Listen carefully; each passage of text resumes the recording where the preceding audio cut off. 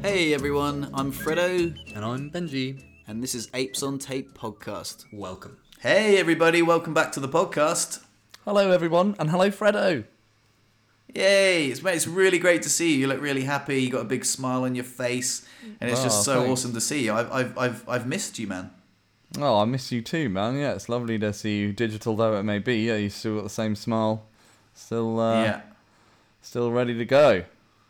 Absolutely, man. So let's get this podcast off to a start. What are you grateful for? I'm grateful for where I am right now. At the moment, I'm having a good time. Life's pretty swell. It's treating me well at the moment, and I'm having some lovely experiences with some very nice friends, and it's really filling up my cup. Good, man. Good. That's awesome. Do you want to expand on that? What are you doing? Yeah, What sure. specific I will. things? That was a bit vague, wasn't it? Really. And you can make up the rest of it. So I'm up in Norfolk with my friend Matt and his partner Kiki, and yeah, I'm building their van. Well, not building a van from scratch, but I'm converting their van into a camper van. So it's good fun work, and yeah, it's a good chance to be creative, and I'm working outside and well in a van, but outside, and it's just a really idyllic place to be. There's a beautiful stretch of land out the front garden. They've got two wonderful dogs that I'm absolutely in love with. They eat like kings, and it's just nice to be around some loving friends, and yeah, it's nice to share their company. That's awesome, man. And be doing. That sounds doing great. And you're using your new carpentry skills that you learnt on the last poddy. You were talking about the carpentry skills and the fun to be had in Yorkshire. Yeah. It was great. Yeah, right. Yeah, no, it's great. I mean, I'm not necessarily doing something that I couldn't have done before, but maybe I'm doing it with a little more finesse. Let's hope. So yeah, it's fun, and as usual, I'm getting a lot from sticking to my morning routine, and there's plenty of time and space to be doing that, and I am lapping it up, my friend. So yeah, Fantastic, man. That's what you've been on with. that's what I've been. What are you on with? What are you on with? What are you on with? What am I on with? What are you grateful for? Oh man, well, it's funny you mentioned that, but my morning routine is what I'm grateful for, and that includes my gratitude journal. So basically, I'm grateful for being grateful. It sounds silly, but I'm going somewhere with this. Someone asked me recently. It was an off the cuff comment. They said, "I wish I had as much to be grateful for as you do," and I thought to myself that you do, like you do, definitely. The reason that I can pour so much, love into my gratitude journal is not because I'm especially lucky. It's because I've cultivated the habit of gratitude. Like my morning routine, like the non-negotiables, meditation, stretching, and gratitude journaling. And it's the fact that I've got like almost 5 books now, I think, filled with gratitude journaling, and it's the habit that I do every day to cultivate the habit. It's not the first time I've mentioned it on my YouTube channel or on this podcast. I'm almost evangelizing it, like a religious nut. Hey, have you heard about God? But gratitude really is an act. You're gonna go around to people's houses with pamphlets and knock on the door and be like, "Hello, I wonder if you've got 45 minutes to spare to talk about the law, gratitude, actually." The Lord, Lord Gratitude. But yeah, no, I mean, it's pretty much like worshipping Lord Gratitude every day. I'm just, writing, and that's the thing. So the reason why I have so much to be grateful for is because I've been practicing it, for years now, and it's a non-negotiable thing. So like the other day, I've mentioned countless anecdotes that are very similar to this, but I was at the gym and one of the weights dropped down on my finger, and I was like, ow. Immediately it's like, oh man, I'm so grateful that didn't break my finger. That could have been loads worse. And for me to turn, a lot of people would have been like, oh fuck, that's rubbish, that is. But immediately I was like, that could have been so much worse. And I don't know. So, like I say again, cultivating the attitude of gratitude really helps me have like a chipper demeanor when I go around life. And to be honest, if you've got like food in your belly, food in the cupboards, you've got a roof over your head, and you've got the spare time and attention to listen to this podcast, then you have a lot to be grateful really for. got far too much spare time. You really need to reconsider the use of your time strongly. Yeah, I feel no, like... but you have a lot to be grateful for. You can at least assume that you are in the upper echelon of human beings on this planet, Yeah, absolutely. I feel like you get to listen to our podcast, you lucky bastards. I feel like you could use the analogy of when you think about buying something, or for example, you think about buying a new car, and you're like, oh, I really like the idea of a Ford Focus, and then suddenly you just start seeing Ford Focuses everywhere, and you're like, I swear there weren't this many Ford Focuses everywhere, but now they're literally everywhere. It's the same with gratitude. Once you become aware of it, and once you start paying attention to it, then you get better at noticing things that you wouldn't have previously noticed, and you're like, oh, I could be grateful for that actually. Oh, I could be grateful for that actually.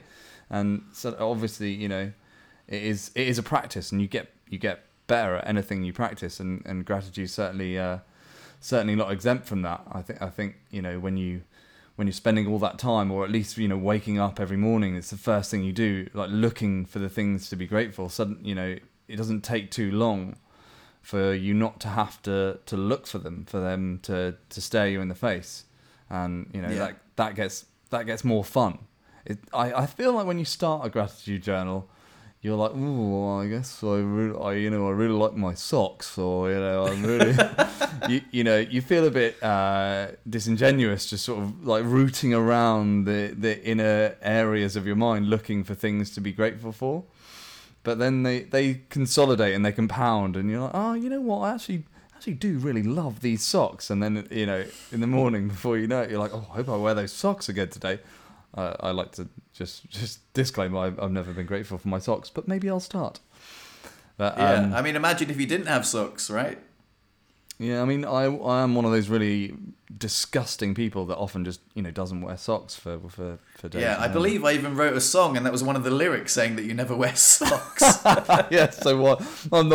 You'll never find in Benji's gratitude journal him being grateful for socks, because guess what? He's a dirty, fucked hobo loser tramp that doesn't wear them. I can't remember. Was it carefree, barefree as he walks in the shops, and something to do with like you'll never catch him wearing socks. Oh, funny! I remember that song I wrote for your birthday. That was hilarious. Yeah. So you'll never find socks on your gratitude journal. But anyway, I also recently I've been needing to improve something for myself. Sorry, is that your dog or my dog that's barking? It's a dog. It's I don't think it's my dog. It's fine. Okay, cool. Well, we'll just brush over that then. There's something else that I've needed to improve upon in myself, and that's taking praise. So I just don't do that very well. If someone compliments me, I'm like, oh, there's nothing. I actually just fell over, or I don't know. I don't even know how to cook. I just read the recipe, or I don't celebrate praise from someone. And that's really crap, because it's nice to have a compliment recognised when you're like, oh, your hair looks beautiful, and appropriate and nice response is like, oh, thanks, man, that really made me feel good. What a lovely thing to say. Not like, oh, no, don't even look at it. I just rolled out of bed. Like that's sort of like quite dismissive and not quite rude, but it's like, well, it sort of makes the complimenter feel like, oh, well, why do I even bother?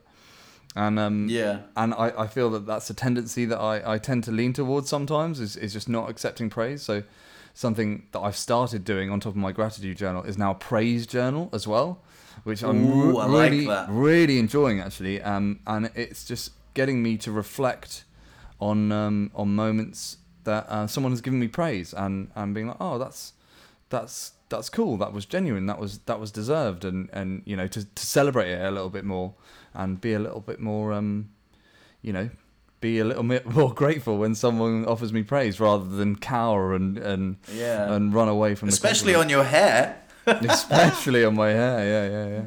Yeah. Yeah, I had a great compliment the other day. Someone come over and they're like, "Oh man, your hair's looking great today." I was like, "Isn't it though? Like, man, I've had like 5 good hair days in a row, and I think it's like this new stuff that I've got. I got it from the shop, and I was just like, oh, I rubbed it in, and it's got this wonderful texture of like clumping together to make my hair look fuller and not balding." So Nice. Yeah. Very effective technique. If you're follically challenged, like it definitely, well, it depends on how follically challenged, but like this particular stuff is making my Yeah, hair you look can't very just rub thick. paste on a bald head. But Sorry, yeah, I was Danny. like, oh my god, I knew you were going to say that, you bitch. Oh my It's only god. 'cause So it's a anyway, compliment. It's a compliment, really, Danny, because it just means that I know you're listening.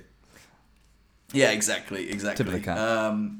So anyway, so yeah, it was really lovely to have that reaffirmed. Like, oh, your hair's looking great. I was like, oh, I thought so too. Like, this is amazing. Because like any time I think my hair looks great is that any time I don't notice that I'm badly receding. It's like, oh, you can't tell I'm receding. Like, even though it looks like I'm, literally just got out of bed and it's everywhere. Oh, at least it looks thick on the top. Yeah. So yeah, that's great. And my mum will be stoked because she always tells me like not to shave your head. Don't shave your head, Fred. I love your curls. And I'm like, yeah, I know, but I'm literally 4 foot tall, Mum. Like, it's really hard to hide a receding hairline when everyone's looking down on you. But yeah, that was a nice compliment. But yeah, I know what you mean about receiving compliments. Sometimes it can be, I don't know. Yeah, I mean, a lot of people struggle with it. I always just say, oh, thank you. That's such a kind compliment. And I've kind of got in the habit of owning that, and I've also passed that on to a lot of other people as well that have had trouble accepting compliments. Women are, generally speaking, are very shy and reserved about receiving compliments, I find, and yeah, I don't know why, but I guess maybe they're a little bit more insecure, or maybe that's a sweeping generalization. Maybe And that I'm a was the sweeping misogynist. generalist. But anyway, when I was talking about the gratitude, I actually wanted to. It's a great little segue into the next thing I wanted to talk about was gratitude being the opposite of entitlement. There was something I really wanted to talk about, which is something that I've spoken to you about, but I've never actually publicly said it. But I wanted to talk about hashtag disability discrimination.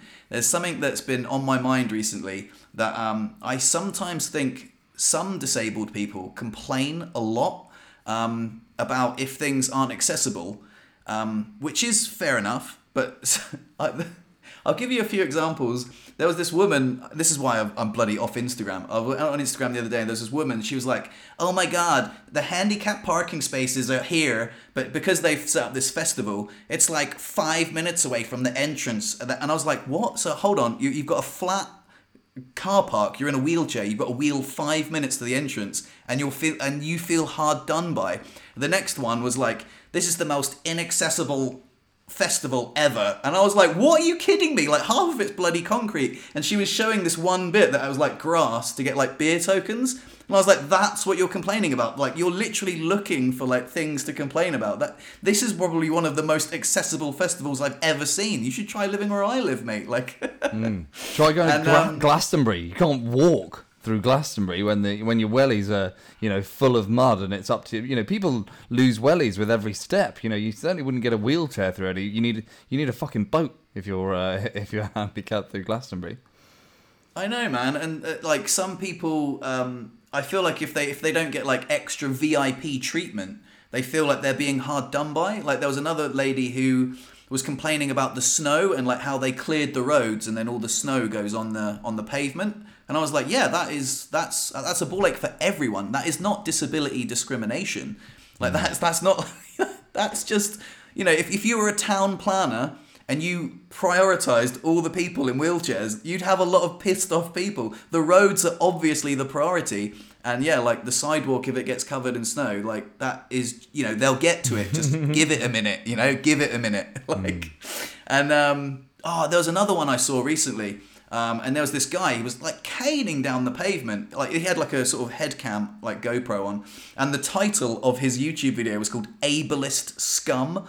And it had this like picture of a guy with like a, like a fluffy hood and at a bus stop. And I was like, oh, this will be juicy. I wonder what this guy said to this guy. And this guy was hacking, he's got like a bike attachment for the wheelchair like mine. Hacking down weaving in and out of pedestrians. Looks like a busy sort of maybe London street, and I was like, this is pretty irresponsible. He's going very, very fast here, and like this guy just all he said, I was like, shouldn't you be on the road with that thing, mate? And this guy, who obviously had a chip on his shoulder, just unleashed this like verbal abuse at this guy. Fucking ableist scum. I'm fucking paralyzed, man. I'm allowed to be on the pavement. And I was like, whoa. I think the problem here is not this guy. I think it could be you, man. Yeah. Put down the magnifying glass and pick up the mirror, because it just it was really crazy. And again, I don't want to like group all people with disabilities as whiners, but like sometimes the people, like the minority of people that complain, like they have the loudest voices. Especially if you're like an Instagram influencer, it really irks me, man. I'm just like, this isn't disability discrimination. This is just life, man. You should try to adapt to the world around you as much as possible, rather than expecting the world to adapt to you and then fucking complaining about it. And I just wanted to say that because it's been like, I'm almost like, it's been building up in my head for ages. Like, just fucking stop complaining so much. But then also, squeaky wheelchair gets the grease. The squeaky wheelchair gets the grease. But I wanted to ask your opinion on this. Like, give me some kickback. Steel man the other side of the argument. Yeah. What horrible bastards they are. Well, that's a little bit difficult because I think I do probably agree with you. But let's give it a shot. I mean, a lot of these people have had their lives like heavily ruptured, of which you can empathise with massively. And we're currently in. I really am steel manning this. I don't agree with this at all. There is a sense of entitlement because they're after equity, and I don't mean like a house. I mean they're after balanced equality. They want an existence which isn't impeded by their disability. They want the state to absorb whatever difficulties are caused by them, being stupid enough to jump off a cliff.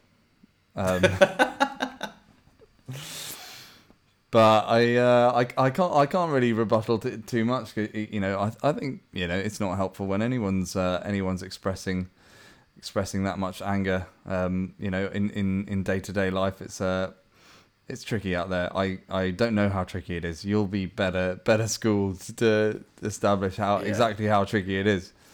But I think I could probably steel man it. I think like how like women couldn't vote, and they had to like fight for the vote, and like how a lot of places are accessible now because they weren't before, and then people piped up and complained. I think maybe that that sort of that let's have a voice. There's a really great documentary on Netflix. I think it's called Cripple Club. Cripple Camp. I've seen that. And that was advocating great. for. That was great. And if you're advocating for like rights and accessibility for disabled people, they brought in the ADA, is it the Accessible Disabilities Act or something in the States, which is great. I think that is that's wonderful to start off that movement and saying, look, we have rights too. We need to be able to get in places, and you should be accepting of people in wheelchairs with disabilities. I think that's really great, and I think that's probably where it came from. So if I was to steel man it, it's like if you never complained about stuff, it would never get better.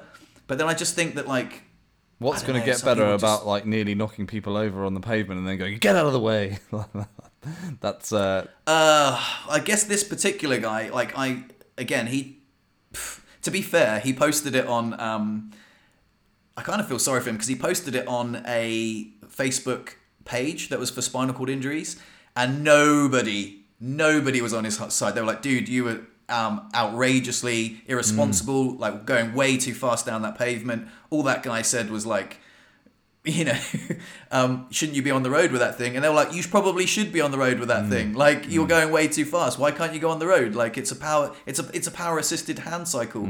Also, whenever you're like walking down the street and you just like see a queue of backed up traffic, and there's just like some old geezer in a motorized car, just like like just creeping along. You're like, yes, go on, legend. It's a great sight to see someone just like backing up traffic with a tiny scooter in the middle of the road, living their best maybe, life. like I say, I think maybe it's not like people with disabilities complain a lot, but I think that's the impression that I get, because like I say, like the small minority of people, and they're usually like wheelchair influencers, they have like the loudest voices, and if they project that out, and then they have like, I guess maybe like an echo chamber of people like going, yeah, bloody, you know, that is disability discrimination, and that sort of, I guess, I don't know, that sort of, you know, that group think. They're influencers, so they're influencing, I guess, public opinion on stuff, and maybe it's moving in the right direction. Maybe I'm coming from a place of ignorance, but all I know is like I saw that festival and I was like, holy mate, I would love to go to a festival like that. If this is you using like this grandiose terms like this is the most wheelchair inaccessible festival ever. I was like, oh my god, you have no idea how good you've got it. Like most of that festival is concrete. Like I've been to more inaccessible ones, like the one that we first met in, and that was fine. I didn't complain one bit.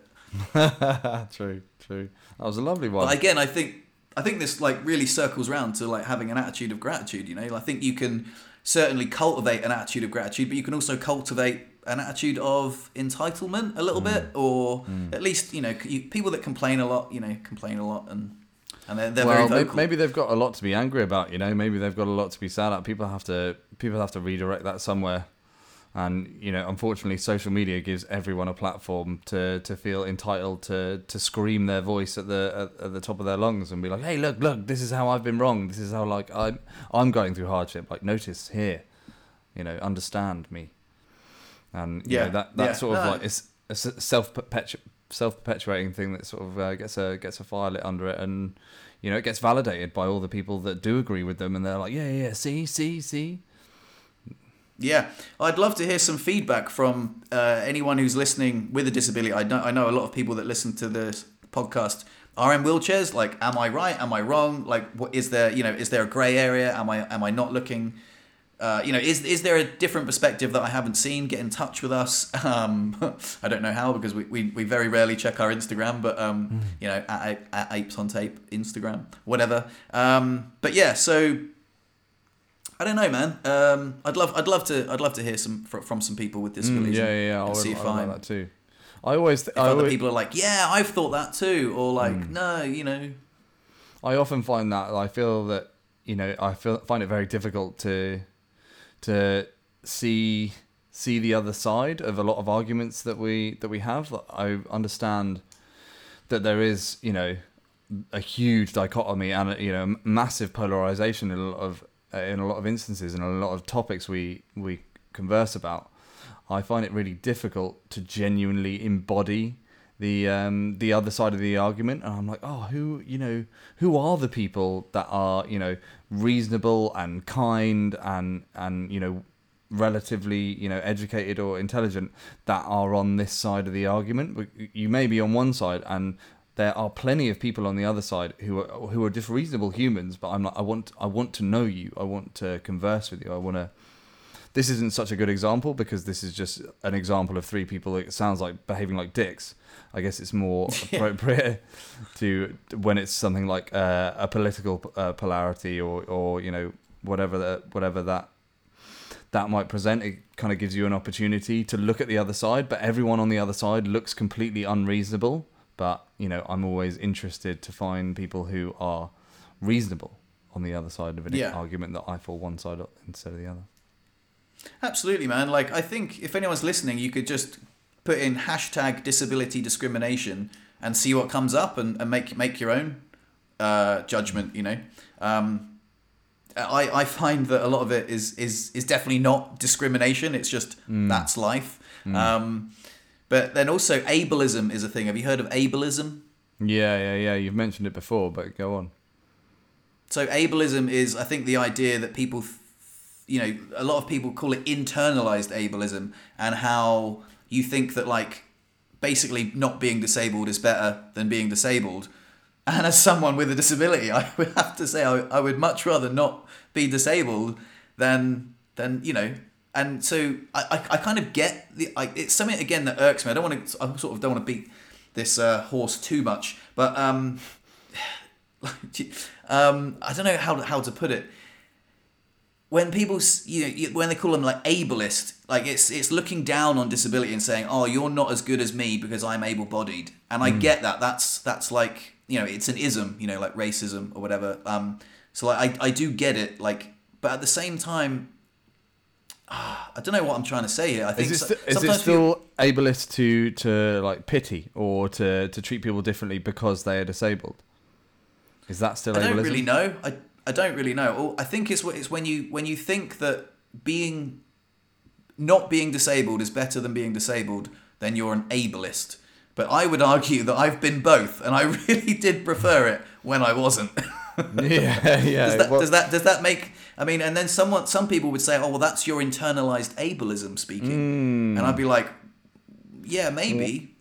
Well, I'd like to dangerously offer the analogy of race in this instance and be like, again, as I always do, I'm reverting back to a Louis C.K. bit, and he says,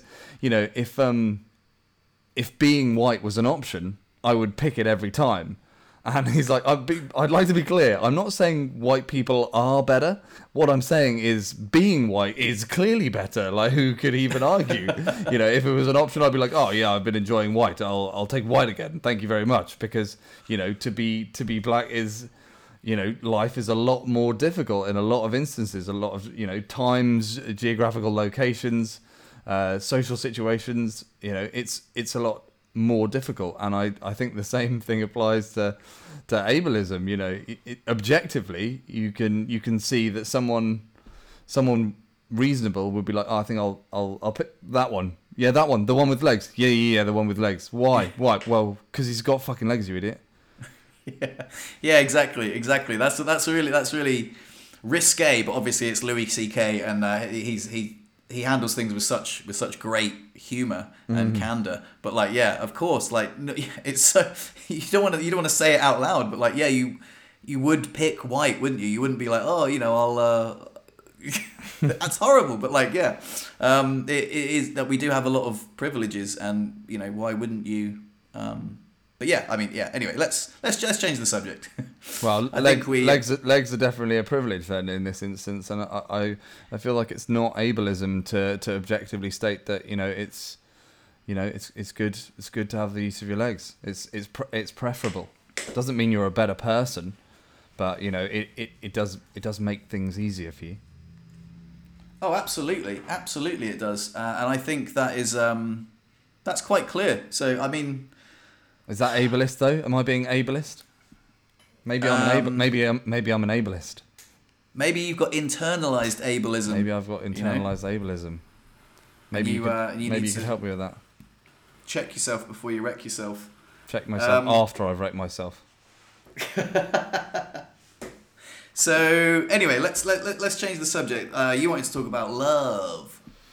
Yeah, I did. Well, you just recently recommended to me a great stand-up show by Daniel Sloss. Sloss, is it? Yeah. Sloss. A very charismatic Scottish guy who is it was absolutely hilarious. It was a helpful thing to watch for me, and I guess something I'm going through personally in the moment means that it was pretty poignant and pretty effective. And I've been thinking a lot recently about life and love and sort of discussing with myself,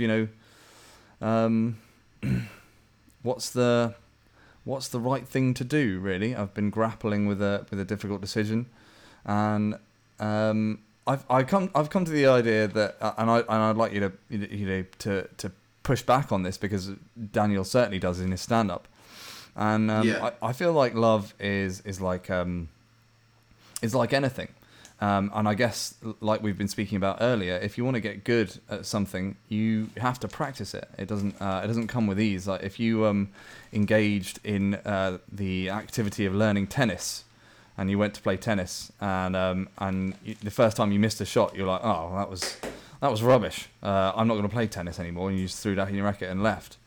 The same with learning maths. As soon as you get to a long division, you're like, oh, this is too difficult. You're never going to get any better at tennis. You're never going to get any better at maths. And the same applies emotionally, I think. And I guess Daniel sort of presents the idea that absolute perfect compatibility is what one should be holding out for. And it's an interesting perspective. It feels naive and it feels pie in the sky. Not only that, it feels not lazy, but it feels like a path of least resistance. And those are typically, the ones where you don't learn anything. If you got yourself a video game and all you did was walk through the video game and pick up the coins and collect the fruit, you wouldn't play that video game again. It wouldn't be any fun. You wouldn't grow. You wouldn't get any better. And I guess that being in relationship with someone is an opportunity to better adapt, to better learn how to be a good person, not just for someone else, but for you. Sorry, not just for you, but for someone else as well, or vice versa. Yeah. And I think it would be, a missed opportunity to not grow in the adversity of someone else and their preferences. Yeah.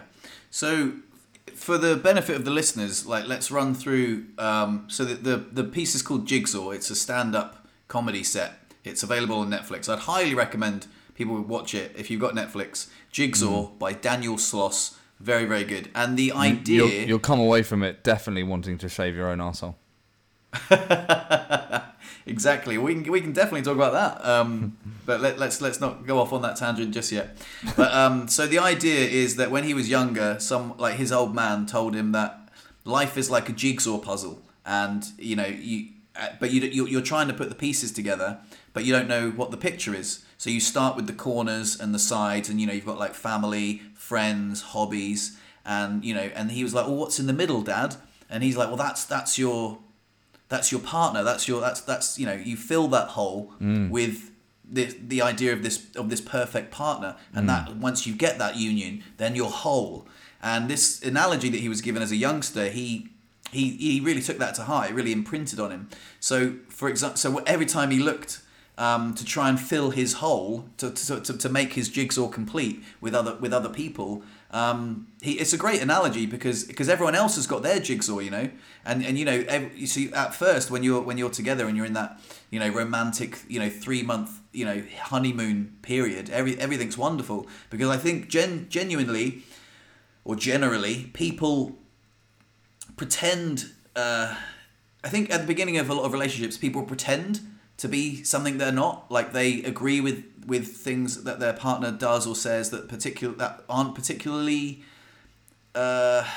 basically that things down the line when you get into a relationship that they weren't cool with. So for example, at the beginning of a relationship, you will think that something that they do, a little mannerism, is rather adorable, and then 6 months down the line it will be like the worst thing ever. It will be terrible. And basically that's not necessarily pretending. That's chemicals. That's hormones. We are in the first 3 months, as it would happen, we are flooded with chemicals for the purpose of keeping us in relation, but for the purpose of finding a mate. Our body is flooding us with hormones saying, just ignore that. No, don't listen to that. No. Her life isn't annoying. You actually find it really adorable. That isn't you pretending. That is your body releasing those hormones and chemicals in order to make you ignore that so that you can procreate. Because if we immediately felt irritated by things or felt, costed or trapped or whatever by certain situations, you'd never get a chance to procreate. So the body's invented this remarkable thing called love that that helps you ignore that. Exactly. Yeah. Exactly. So the point is something that I've spoke about before with you. I'm not sure if you spoke about it on the podcast, but there's a wonderful talk by Alain de Botton on romanticism. Have you seen that? Yeah. I have seen it. Yeah. It's fantastic. Yeah. So his argument is that current media. We're in an era of romanticism ever since sort of Shakespeare and books and stuff, where this idea, this cultural mainstream idea of like falling in love is held in such high esteem. So for example, Disney movies, you know, where Aladdin gets together with Jasmine, and the whole thing is just them getting together and like, oh yeah, wonderful. But no one, hell, let's see how Aladdin and Jasmine are getting on like 10 years after they've been married. Like, see if they're still blissfully together. You know, the whole story is falling in love, but not staying in love. And I'd like to interject at this point, because this sort of, supports my point in the fact that, love actually doesn't really necessarily exist in the form that we think it does. So, the Disney princess love thing, it presents the idea that you find the right person, you fall madly in love, and then that just works, and that continues on this, plateau of amazingness for what, 60 years. Like, no, that's just not going to happen. Love is, a chemistry that happens between two people, and you're like, wow, I feel really strongly for this person. And then in that moment, in that whirlwind, you begin to like build and grow and make things together and become more entwined. And inevitably, actually, the reality is that sort of chemistry does plateau and does die off. But that doesn't mean that you can't exercise love and kindness and growth with a person. And it's not what I think Daniel is presenting in his talk, because he uses his parents as an example, that they stay, sickeningly in love the entire time. I think that's unrealistic. I think it's naive, and I think it's ill-informed. Like, I'm sure his parents have gone through some horrific stuff together. I know for a fact one of them is the loss of a child. Like, how do they handle that? What the fuck did that look like? And I think in Daniel presenting this in his stand-up, they're like, love should be perfect, because that's what he sort of contradicts himself in saying that, his dad told him, in a relationship is everything. And then he obviously rebelled against that, and now is like, yay, single. I can be single all the time. I love myself. I don't need a relationship. But then he still continues to hold his parents' relationship in such high esteem and represent it as the Disney relationship of perfection, whereas actually I think that's not what is to be coveted. That easy street perfection that is really quite unattainable, unrealistic, and he probably doesn't know as much about it as his two parents do. And what I think is more valuable, which Alain de Botton also talks about, is finding someone who has a reasonable amount of compatibility. Falling in love chemically, inevitably, because if you have sex with someone, you're going to fall in love with them. That's kind of how it goes, really. And then working at that, and not just having it on easy street and just just going along on this plateau because everything works completely, perfectly, succinctly, but actually learning ways in which you fail, or you fall down, or you're too aggressive, or to whatever it might be. These are opportunities that are presented to you by being in relation to grow. And without being in relation, or without having that pushback, without having that wall, you're not going to learn, you're not going to grow. And I think that's the largest value one can get from love. And I'm not saying that necessarily it needs to be a relationship that is eternal, but being in relation with people who aren't perfect for you gives you multiple opportunities to grow and become a better version of yourself that is more, like you were saying, adapted to the world around you, rather than expecting someone to slot perfectly into what you are. Like, one should try and be like water, be fluid, and fill the space. A monk or Buddha or whatever, they work at not desiring. That is how to avoid suffering. Is you don't desire. They are fluid to all different outcomes and situations, and try not to experience suffering in it. And they do that by not desiring. And I think to be able to be comfortable and content in many different situations is where the real value is, and not necessarily finding something of ultimate perfection that apparently is succinct. I agree with you, man. I agree with you. Like his, I think to oversimplify his point and and sort of say, you should find this perfect partner that you're completely compatible with, and if there's any red flags, throw the baby out with the bathwater. But he does say, if you his point is like that he tries to break down the jigsaw metaphor and say, listen, you need to fill in, like, the middle of the jigsaw isn't your partner, the middle of the jigsaw is you, and you need to come to the relationship complete and not expecting the partner to fill in the gaps for you, like they're not your missing jigsaw piece. And then he was also just pointing out some rather obvious red flags during his. It's kind of like half comedy show, half TED talk. It's really funny. He's pointing out some very, very obvious red flags in relationships that if these things happen, then this person isn't right for you. If you're having these feelings, he puts it quite. It's a stand-up comedy show, but he's just like, have you ever felt like, if wouldn't it be great if just the other person just died, just slipped away in their sleep painlessly? Wouldn't that be just such a relief, And I know people that would probably, like, in relationships that would welcome that. They wouldn't have to go through the logistics of breaking up with someone. They could be like, oh, brilliant. Like this painless, wonderful way of ending a relationship. Obviously it's done with comedic effect, but it's basically saying, like, if you're compromising massively in a relationship, stop immediately. You deserve better. Yeah. It's a very good point, and what I've got to add is, personally, to this situation recently, I've had a bit of space myself to do some reflection, and that's something that I like to do, all the time, and having this space and time that I've had up here, I've had some great reflection time, and I've been given, a bit of a gift that, we've shared a few times. You have often taken the opportunity of this platform to offer solidarity to listeners or whoever, in representing yourself as wrong, like, being honest, being open, being vulnerable, and being like, hey, listen, this is when and how I was a dick.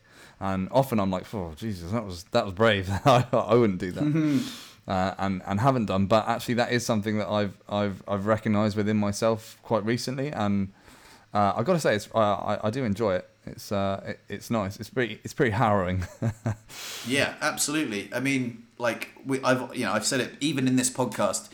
Put down the magnifying glass and pick up the mirror. And sometimes when you pick up the mirror, you don't like what you see, man. You're just like, oh my god, am I the bad guy? Like, oh shit, I might be at fault here. And it's a horribly harrowing realization, and it sometimes jolts you into, like, oh my god, like, I need to put this right immediately, like.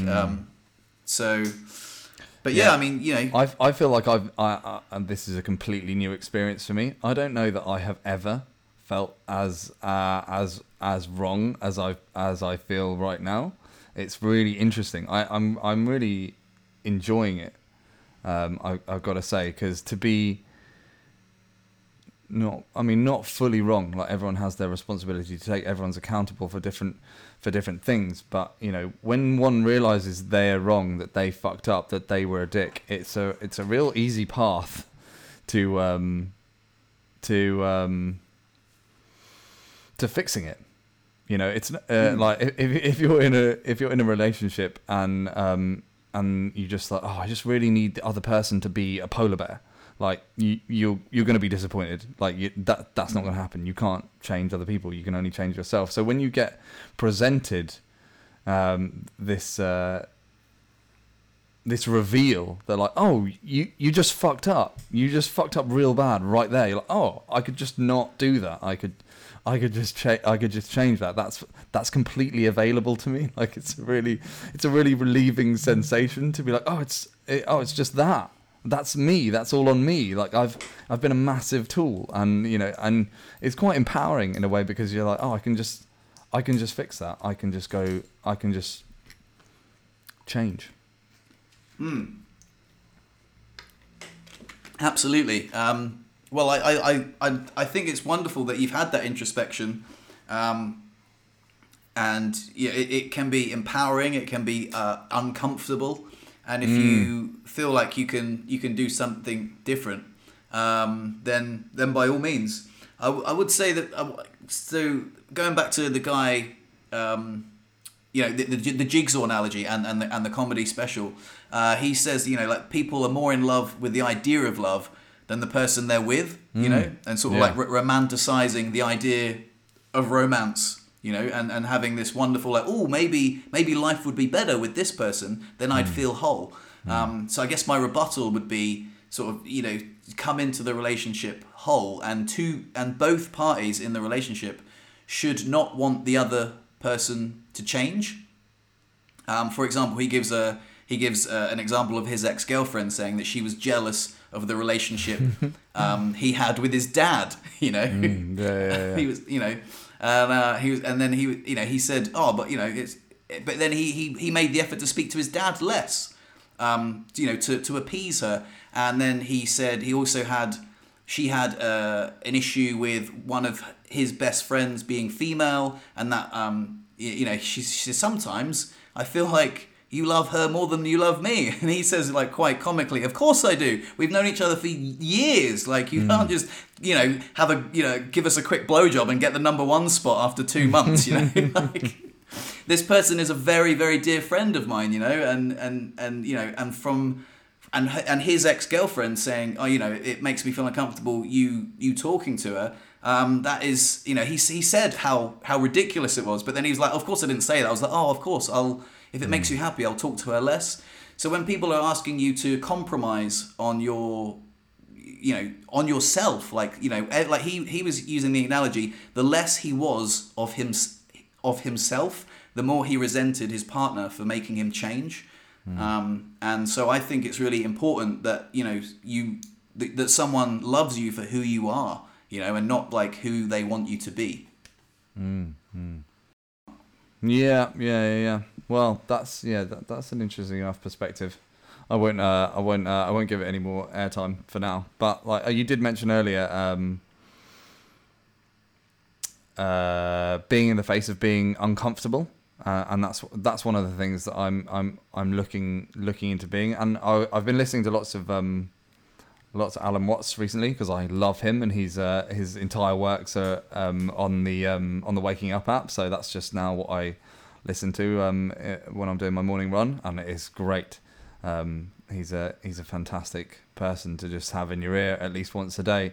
He's always got something wise to say, and he talks about being uncomfortable a lot, and it's really inviting for relief to be reminded that you're not searching for happiness, which is another thing that Daniel sort of relies heavily on, that you should be in this perpetual state of happiness. He's looking for that being the main focus of his jigsaw, whereas I happen to disagree, because I feel that happiness is a perpetual search, and it's not one that you're ever gonna finish. And contentment, something maybe a bit more reasonable and a bit more sustainable and calmer. And Alan Watts recently, or actually repeatedly, represents the idea of being uncomfortable and the idea of being elated. They have to come together. You can't have one without the other. If everyone was uncomfortable, no one would be. Or if everyone was elated, no one would be. You have to have that dichotomy. You have to have the polarity.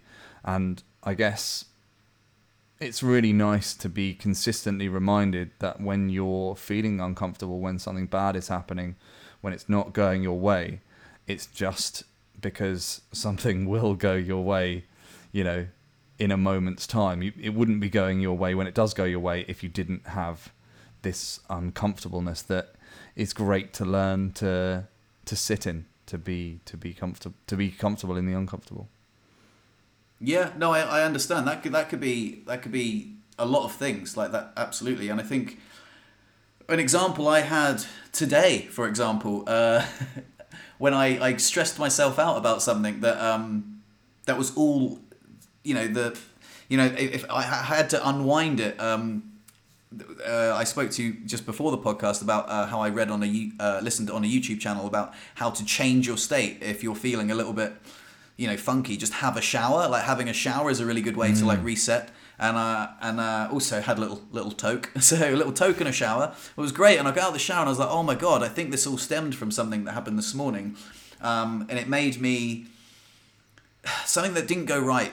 It made me feel uncomfortable this morning, and it grew like a little tumor, like a little worm in the back of my head. And I was just like, oh, now I'm a little bit annoyed at Benji, and I'm a little bit annoyed at someone else, and I remember thinking like whatever it was that made me uncomfortable, it spread and it put me in a bit of a foul mood. And once I'd reset, having that shower and come out of it, I was like, oh, okay, cool. And I'm a huge fan of the Waking Up app as well. Like, I meditate with Sam Harris every morning, and he's a phenomenal, meditation instructor. And I love the fact that, everything good or bad starts with a thought in your head. You know what I mean? Yeah. And I just love that. And he says, learning to meditate is one of the most important things you can do, because it's the difference between staying angry for a minute and staying angry for an hour, and that's immeasurable. That's an immeasurable difference to recognize your thoughts and not latch onto them. So I really do get what you're saying, like with Alan Watts and these wonderful words of wisdom, and absolutely you can try and be comfortable in the face of discomfort. But then you can also on the flip side, you can also choose external paths of like least resistance, and sort of you know what I mean? Like you to be comfortable in the face of discomfort isn't necessarily to choose a path that is going to give you discomfort.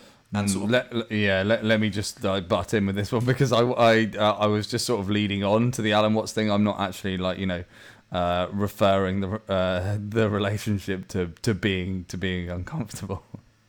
Okay, cool. I wasn't making that conjunction. Yeah, well, yeah, like I say, I haven't actually listened to that much Alan Watts, but now I know that it's on the Waking Up app. I will certainly give it a go. But I love Sam Harris's talks a lot. They resonate with me so much. So I absolutely adore the guy. He's a really good egg. Yeah, well, Sam Harris is more your cup of tea, isn't he? He's one of the four horsemen. He's a bit more logistical. Alan Watts is a little bit more airy fairy.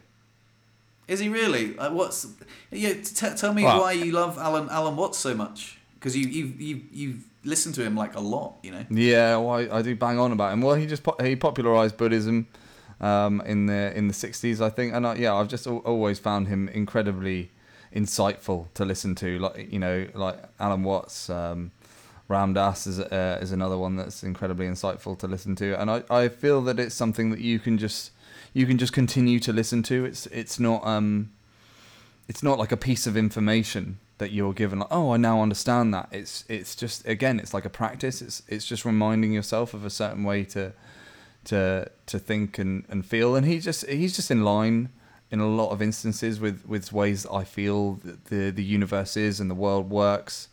It's nice to have that validation. I kind of had this sensation, which maybe you'll be able to relate to, because this isn't something Alan Watts said, it's just something I came up with as I was listening to Alan Watts, and I was just imagining the universe as the Beck, but slightly different. Like it would be a non-hierarchical kitchen, and you know how it's great when you work in a restaurant, or you start a restaurant, because of all the restaurants that I've started, how everyone does every job. You should have everyone doing every job. Everyone should know how to do everything. Everyone should know what it feels like to be that person, so that you can empathize and you treat them appropriately for what's best for the entire company. So you don't just go to the bar and chuck the glasses there, because once you've been a barman, you're like, oh, it's actually really helpful if I put the glasses over here. And vice versa with literally every single position that in the company, including the owner that sits at home and does nothing, of which is no one for the Beck, but hypothetically. And I was just toying with the idea of the universe being, essentially a parenthood. A seed gives birth to a tree, and that tree, has a relationship to the previous, to its parent, essentially. Like they have, similar DNA, etc. And the universe is just a very expanded, exaggerated version of that. And if everything is operating under this one singular energy, but it's like a non-hierarchical kitchen, it means that suffering doesn't have the same, horrific impact that it feels like it does to the individual if everyone is doing everything. Do you understand what I mean? So it's just it's fine to observe suffering, to be in suffering when you know that that's not you forever, and it can be as exaggerated as observing someone in a wheelchair, someone paralyzed, and be like, oh, that's okay, because later you won't be. Like, it will all come back around. Everyone's doing like this big consistent circle to experience everything, and it just gives this certain lightheartedness to like intense suffering, because you're just it's just your turn to do that. You're gonna learn. Like no one likes to be the dishy when we're all picking different jobs. You don't want to do that. Obviously everyone would like to be the guy that sits at home on his laptop collecting the money, but it's just not your turn to do that this time. But it will. I see. Is this the stuff that Alan Watts preaches? I mean that's pretty benjified, but yeah. Yeah, is that when he's writing a sermon? I don't know. Yeah, it sounds great, man. I know what you mean. Like, I'm going off on a little bit of a tangent here, but when I wanted to pick up on the suffering, and I know that Sam Harris and the effective altruism movement is to alleviate as much suffering as possible, which is, how can I put it? Sometimes I that doesn't. It sounds like a very noble cause. Like as if we can alleviate as much suffering as possible, that would be the best outcome, right? But sometimes I think I've suffered immensely and I've grown. I don't think that you should. Like, there's a lot to be said for suffering, right? The suffering is a part of the human condition. Like, unnecessary suffering, I guess it would be nice to move in a direction where like people didn't have to unnecessarily suffer like a lot. But I don't know. Do you know what I'm saying? Like, maybe I'm not. I completely agree. This is kind of exactly what I'm saying, and maybe it was worded a little better already. But for example, if we cured cancer tomorrow, it wouldn't mean that people suffer less. I'm just saying, like, hypothetically, let's say cancer is the worst thing. There would just be a new worse thing in a generation's time. People would still suffer as much. We're always going to be on the spectrum of 1 to 10 from suffering to joy, and it's not. You can't feel better if you haven't felt worse. So someone who hasn't suffered as much as the worst suffering is not going to be able to experience the lack of that. So to eliminate as much suffering as possible is kind of not possible. I guess you are moving. You're moving up the ladder of experience, but is that really? Are you really doing anything? It's because someone's still going to be experiencing number one. It's just going to be it's just going to be a number one somewhere else. I'm reminded of the Kurzgesagt video about dissatisfaction, and this goes full circle straight back to gratitude. But a lot of people are very dissatisfied with their lives, even though the quality of life, respectively, is the highest it's ever been. Like you're the least likely to time in history to die at the hands of another person. We've got like lots. We eat food that like kings and queens and royalty couldn't have dreamed of eating like 100 years ago. Like all from around the world. We go into the supermarket, and probably like one of the biggest complaints from people is that they're bored. because we've got phones that entertain us, and everything, and people, and again, so, this wonderful video, it comes right back round to like, gratitude is the antidote really to dissatisfaction. A lot of suffering that goes on unnecessarily in people's heads is down to just thoughts, in their head. These thoughts, again, like everything can be almost cured, like not everything, but like 90% of problems can be solved with just observing the mind and being like, oh, where has this thought come from? Like, why did this pop into my head? Why have I gone down a rabbit hole of thinking about my life being rubbish? And again, attuning your mind to seeing the positive things, like you see Ford Focuses. I guess the obvious rebuttal to that, given the current political climate, is someone fleeing war in Ukraine or the Middle East probably wouldn't feel like a gratitude diary could relieve their suffering. And I guess Sam Harris. I will rebuttal that, because I'm sure that in any situation there's something to be grateful for. If you're fleeing Ukraine, then you're not dead. You're not being tortured. Like, there's always something to be grateful for. And I know I'm like saying, oh, but there is always something to be grateful for, man.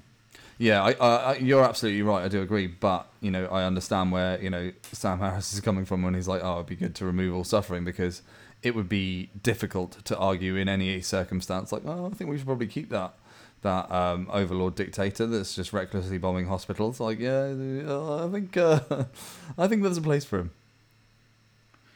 Well, where do you draw the line? Like, what definition of suffering is suffering? Is the odd like privileged person who's dissatisfied with their life, is that suffering? Would you relieve that? Like it's a very grey scale of suffering. If children are in mines, like mining lithium for our iPhones, that is probably unnecessary suffering, and we should do something about that. But there is a lot to be had from suffering as well. So it's very, maybe I just don't. Maybe the definition of suffering needs to be affirmed for me a little bit more. Yeah. I mean, I'm unclear as well. We're just having this discussion. I don't think either of us are necessarily firmly on either side. I was just offering a rebuttal, but yeah. I've got to say that it seems to me, especially with Alan in my ear as often as he is, that you can't have one without the other, and for as worse as it gets, it gets as good in the other direction. Yeah, absolutely, man. Exactly. So I think like for every tear you shed, like you will probably laugh equally. Actually, I don't think that's true. I think there's a lot of people that do suffer more than they are happy, but I think maybe naively so, people can change that with a different outlook. I know that people have chemical imbalances in the brain, but there's a wonderful book by Johann Hari called he did Stolen Focus, and I can't remember what the book was called, but he had it was a book about depression. I've got a quote in my journal if I can just grab it real quick.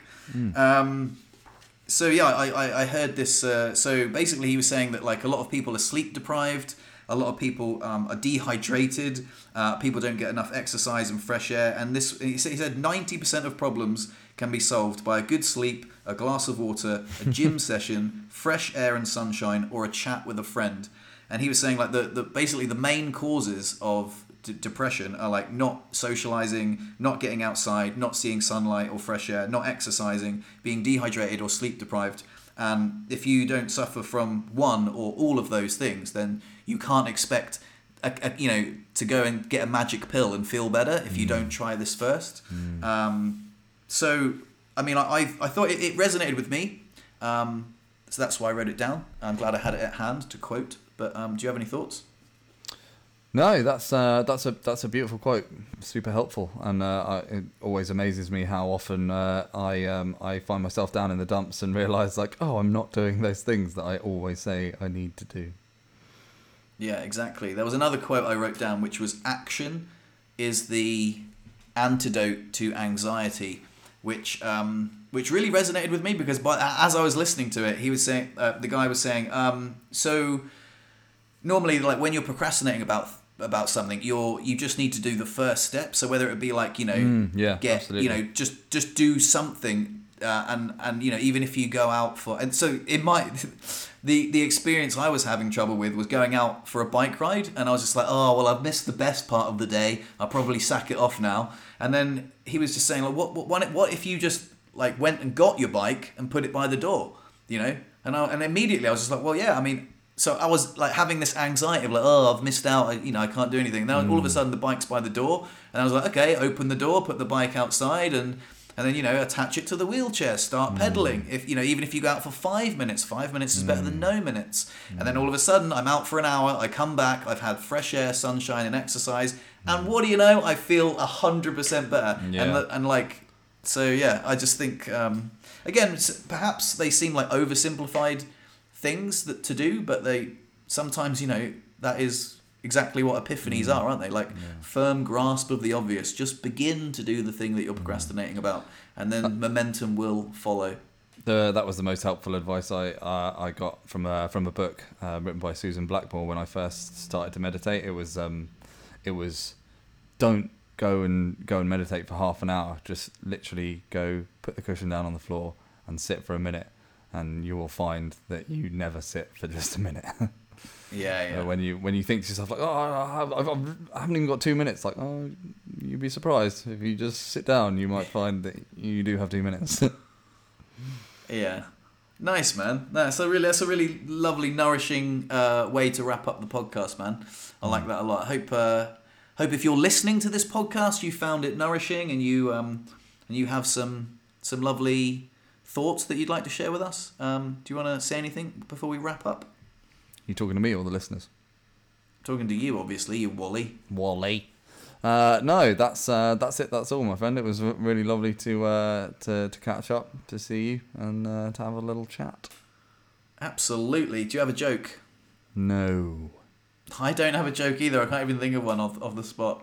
Although I tell you what, I've on the last podcast I was telling you about the stand-up comedian thing. Like if someone says, "Oh, what do you do?" and I said, "Oh, I'm a stand-up comedian," I delivered that amazingly yesterday. I had people Really? laughing, like really laughing, and I was like, I wish I was there to see it. This lady was like, "Oh, hey, your name's Fred, right? I don't think we've ever met." I was like, "Yeah, I've heard of you." And then immediately she's like, "What do you do?" And I was like, "I'm a stand-up comedian."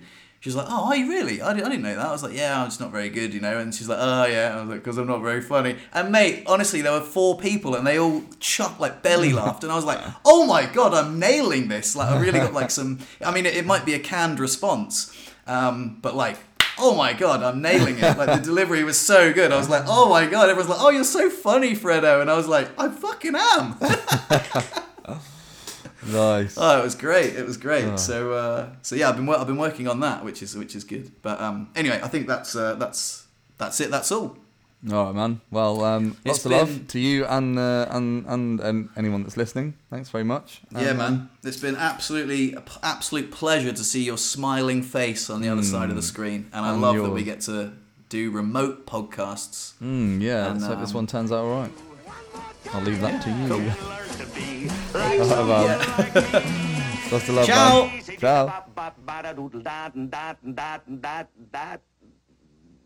Ciao.